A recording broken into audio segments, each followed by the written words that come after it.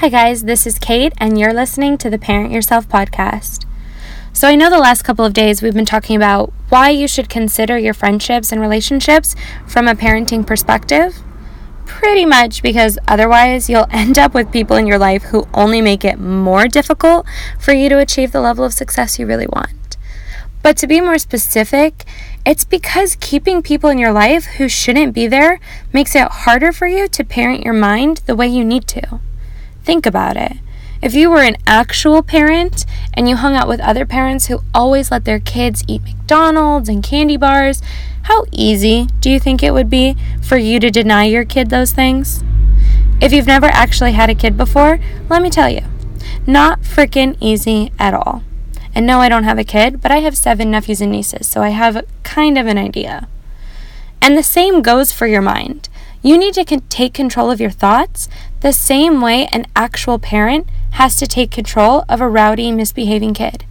And that's much easier when other rowdy, misbehaving kids aren't around, egging yours on and making it impossible for you to get a word in edgewise.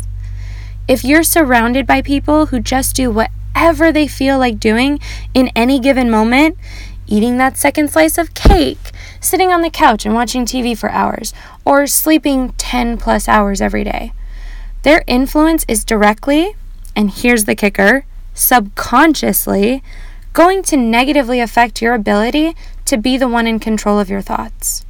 Instead, it'll be that much easier to slide into the old habit of letting your thoughts and your feelings control you.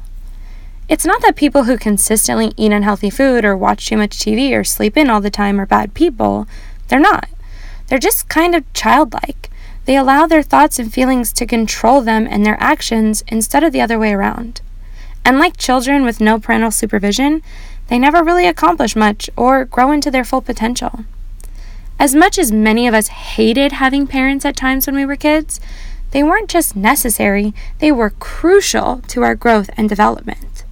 And just as much as you physically needed parents as an infant to feed you and keep you safe, you mentally need to parent yourself as an adult to feed your mind and create a safe environment for it to grow and develop.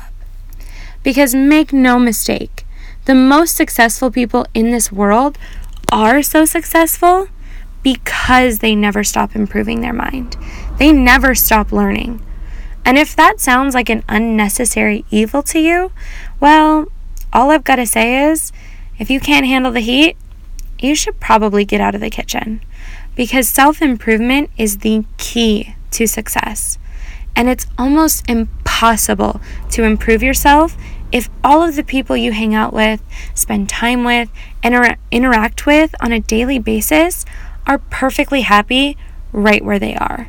From your friends and family to your relationship. Again, this does not mean that they're bad people.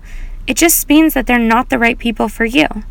Because if you're listening to this podcast, it means you want more out of life. It means you're willing to put in the work and effort it takes to parent yourself so that you can achieve the insane levels of success you know you're capable of. And you are capable of achieving any goal you have, no matter how big or impossible it may seem. If anyone ever tells you otherwise, that's a clear indicator that there's someone you probably need to cut out of your life, and soon. So start cutting out people whose dreams are too small, who would rather complain that their life isn't what they want rather than do anything about changing it, and people who call you crazy instead of awesome. Cut those people out. Get rid of them from your life. You don't have to stop loving them or caring about them, but you need to stop spending time with them. And I'm going to leave you with this final thought today. Your relationships create your thoughts. Your thoughts influence your actions. And your actions ultimately determine the outcome of your life. So if you want to have an epic life, you have to start by creating and nurturing epic friendships. I'll see you guys Monday.